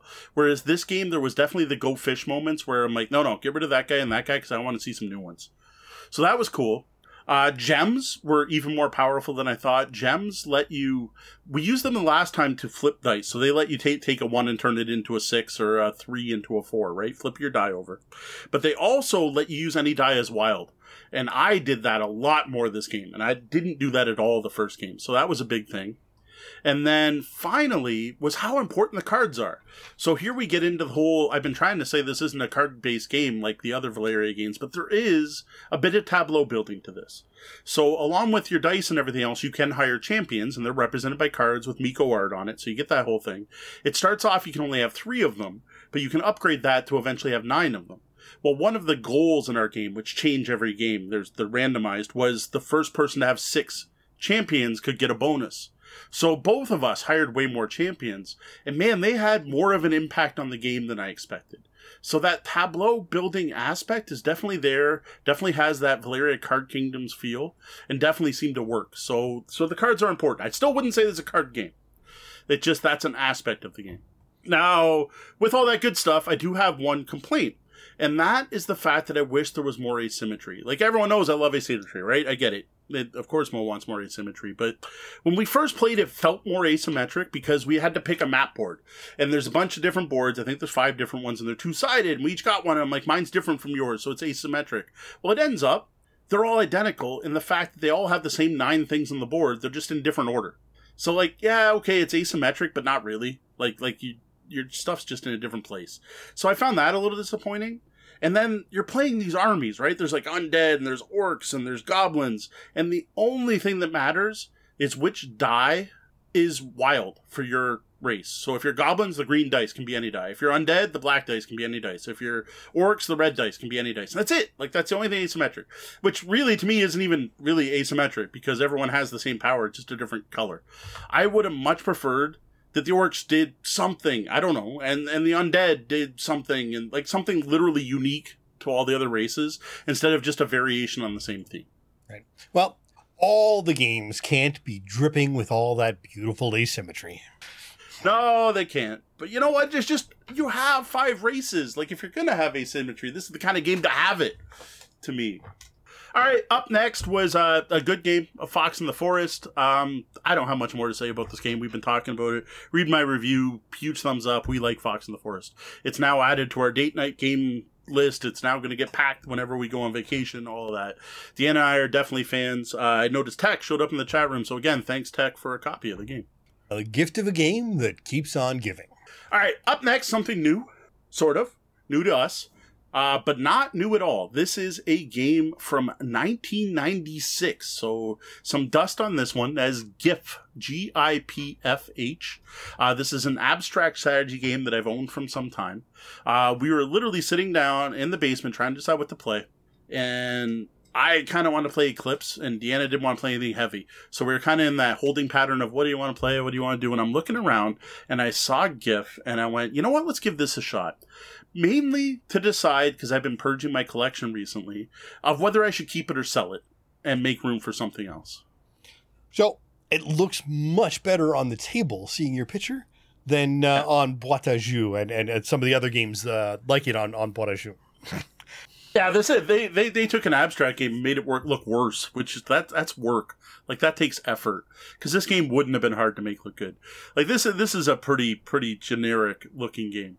So why GIPH, right? So Deanna and I like 2-player abstract games. Like, we've learned this over the years. I would have never thought, like when we were dating, that like our favorite board games would be abstracts. I would have assumed to be like fantasy, adventure, D&D style games. But no, we actually love the abstracts. Like Onitama, The Duke, and War Chest are probably our 3 favorite date night games to bring out. So I actually thought Deanna might enjoy this, or she might not. This could go either way, because it's so abstract. Like, there isn't even a pasted-on theme here, where at least Onitama, your senseis and martial artists fighting in the Duke, your chest armies, and War Chest, your literal units moving on the board. This is, no, your discs moving on a grid.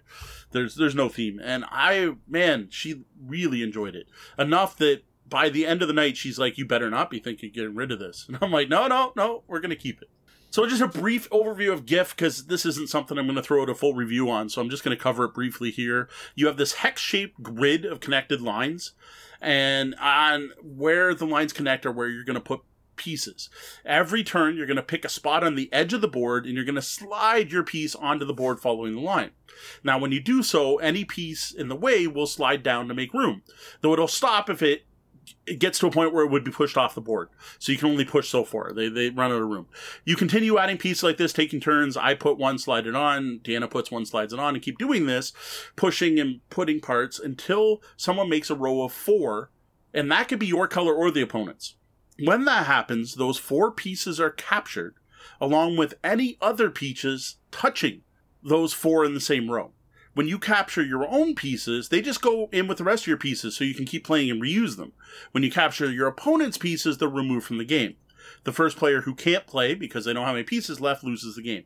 Now, that's the basic game. It's simple but not easy, I guess is a good way to explain it. Now, the full game adds in what they call the GIPH pieces, which is just 2 pieces stacked on top of each other. And this is brilliant, because what happens with these is when you make a set of 4, you have the option to leave them on the board or remove them. Now, when you remove them, they're going to count as 2 more pieces for you to use. They split, which is cool. So it's a way to get more pieces if you're running low. But if you ever have no GIPH on the board, you lose. And I got to say, like, we played 4 games, I think we played a bunch of games in a row with the basic rules and then with the GIPH rules. And it takes those 3 games to really start to grasp the strategy and tactics of this game. It is actually really brilliant. It's one of those you look at it and go, man, how did someone think of this? Yeah, no, it's even between the grade school graphics on Boîte à Jeux, it wasn't something that really caught my eye. But just taking a quick look at the designer on Board Game Geek, they have an interesting set of naming things. Now, yes. they are Belgian. So I don't know if there is a language issue, but a number of the games are, so we have GIPH, Yinch, Zertz, Czar, and that's not Czar, like T-Z-A-A-R, Devon, and Ling are just some of them. They do have some normal named games in their list as well, but there's a number of strange ones. So here's the part that I didn't get into in the show notes, but I'll bring up here. all of those games are part of something called the GIF project. And it ends up that they're all in some messed up way compatible. If you own the base game GIF, the GIF piece that's 2 pieces stacked is called a potential. And instead of being able to play with your GIF potential, you could instead, if you own Czar, decide to make a Czar potential. But what you do is you stop your game of GIF, you go over and play a game of Czar, and if you win the game of Czar, you get to put your Czar potential in play in GIF. Now, that is a really high-level version of it, but it is messed up. Like, the entire concept is just weird to me. That you stop playing a game to potentially put a new piece in another game. And man, is it weird. Like, we were sitting there, and after we played the first couple games, I gave the end of the rule book, and I'm like, you think this is neat? Read this crazy idea for the GIF project.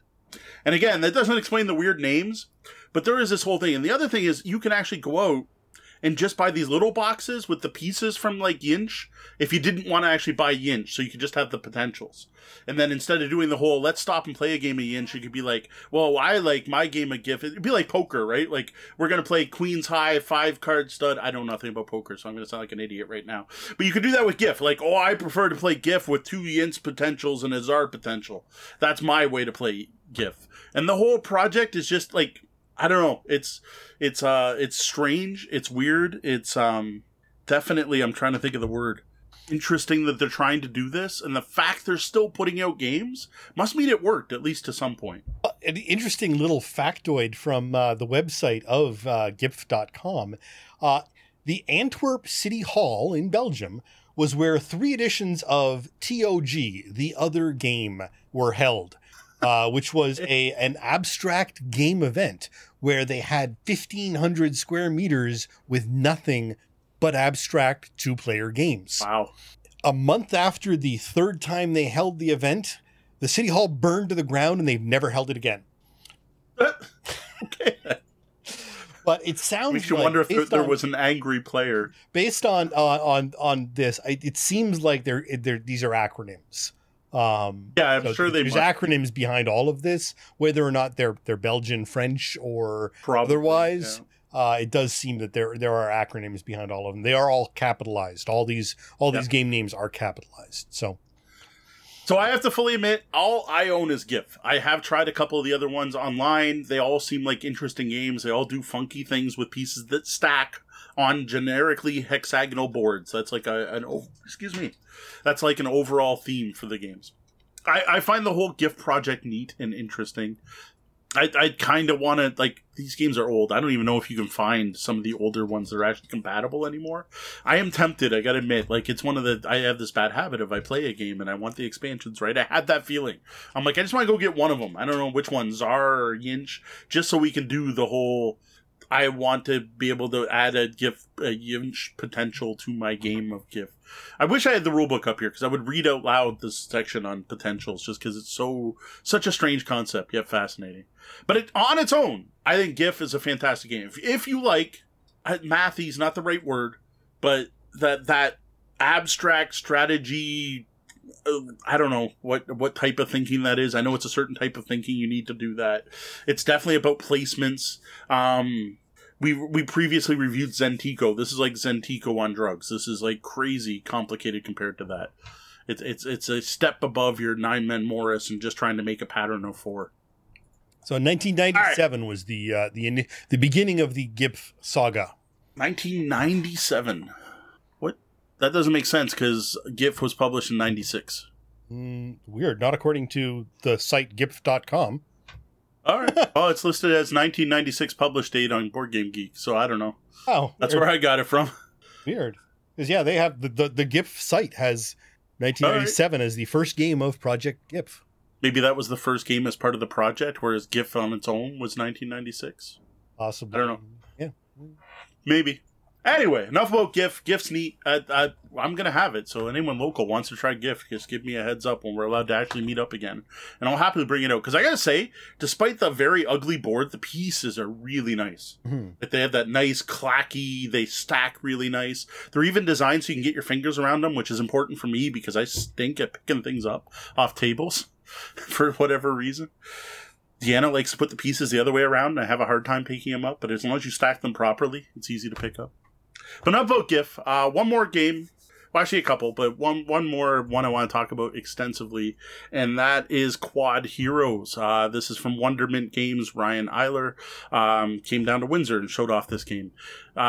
We did our first game with the girls using the non-tutorial rules. So everything on the board, all the cards, well, not all the cards because there's one specific to scenarios, but like all the basic deck, all the basic event deck, the basic market deck, exploration deck. This was just me and the girls. We did, it was a rally point based one, like you had to hit point 1, 2, 3, 4, 5.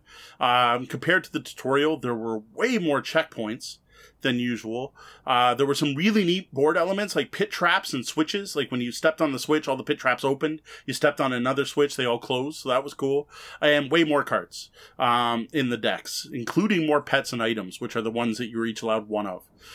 This went really well. The girls love this game, like especially my oldest, Big G. Like this, I think it may be her favorite board game. It is. She comes to me almost daily and is like, can we play Quad Heroes again? Like, she is loving this game. The problem with this game, though, was how long it took. So the scenario said this is a 1 hour scenario, and this took us like 2.5. Now, part of this is the fact there were new elements, right? There were new cards and new gameplay elements. So that did take longer, but just in general, I think it was because we were playing with kids. So I kind of mentioned this earlier when we were talking about playing Exchange with one of the girls, is my oldest daughter can have some AP problems. And in this game that happens, but what happened in this one was the board changed a lot more. So the world events can really shift your position on the board between rounds. So they are often like, there's a strong wind, everyone blows 2 spots, or there's something suddenly explodes, or a board turns 90 degrees. And that makes it really hard to plan ahead. So whereas in the tutorial, it was very much I'm going to do this, then this, then this. And I just had to wait for my turn to do it. Whereas this was, I'm going to do this, this, and this. Oh, G pushed me. Or, oop. The board shifted, or, someone threw a spring down where I was planning on moving. So now I'm not saying this is a problem. I'm not saying it's bad, but it is something that at least I'm going to have to be aware of when playing with the girls to like at least double the playtime as shown for the scenarios. Now, I don't know if that's, again, playing with kids or if it's just the random elements of what happened or if that particular scenario was off on the time. I don't know. I realize that there's the whole meme of never trust the time on the box, but this was surprise. Like, this is more than double. This is 2.5 times longer than what I was expecting, which is mainly just a problem because, well, my kids needed to go to bed because they had schoolwork in the morning and we were up till 10:30 playing Quad Heroes. So it's always tough when a game, even a learning game, takes that much longer than expected. Yeah. And again, I don't fault Quad Heroes, but if you're going to play it, just be aware that you may need more time than indicated in the book. Now, the other game I did play this week was some plays of Exchange, but I think I covered that pretty well in our game room segment, in the review segment, so I don't think you need to hear any more about that one. All right, well, how about a look ahead? What games do you have planned for the coming week? All right, so as I mentioned in the announcement section at the top of the show, I do have some unboxings to do. For those of you here live, you'll get to see what if you stick around at the end of the show. I did finally get my pieces in for Eclipse from Lutapil.fl or whatever the name of that company is. They came in man, I've never seen so much bubble wrap. It looked like just an envelope that was overfilled, but it was just layer and layer and layer. Like, they really wrapped this stuff up. So I am really looking forward to playing this. I hope Deanna's listening. I like me some Eclipse. I am looking forward to playing. I realize it'll probably be a 2-player game, but I have a feeling Big G might dig this one too, though. It's going to be a step above what we usually play with her. But you know what? At that age, I was playing stuff like this. I was playing more complicated games than this at that age. So I think she'll dig it. So I'm looking forward for that. Plus, now that we can, we have in Ontario now where we live, we're allowed to have a group of 10 people we can hang out with. So we have expanded our family to include Deanna's mother and sister. And Dee's mom is actually a huge board gamer. Like, not huge, like she plays all the time, but she loves board games. She loves playing them. Now, Eclipse is not necessarily her kind of thing. She's more of a word games, Ticket to Ride player. But you know what? It is someone else I can play it with. And I am really looking forward to playing it. So I don't know if that's going to be 2-player, just Deanna and I, probably the first game, but but maybe we can get her involved. Plus, things are slowly opening up, so I don't know how long it'll be before we get the big group back together. But as long as everyone's taking things carefully, we might do it. Though I think we're going to push towards getting Tori and Kat over before that happens and expand the bubble to include our Gloomhaven team.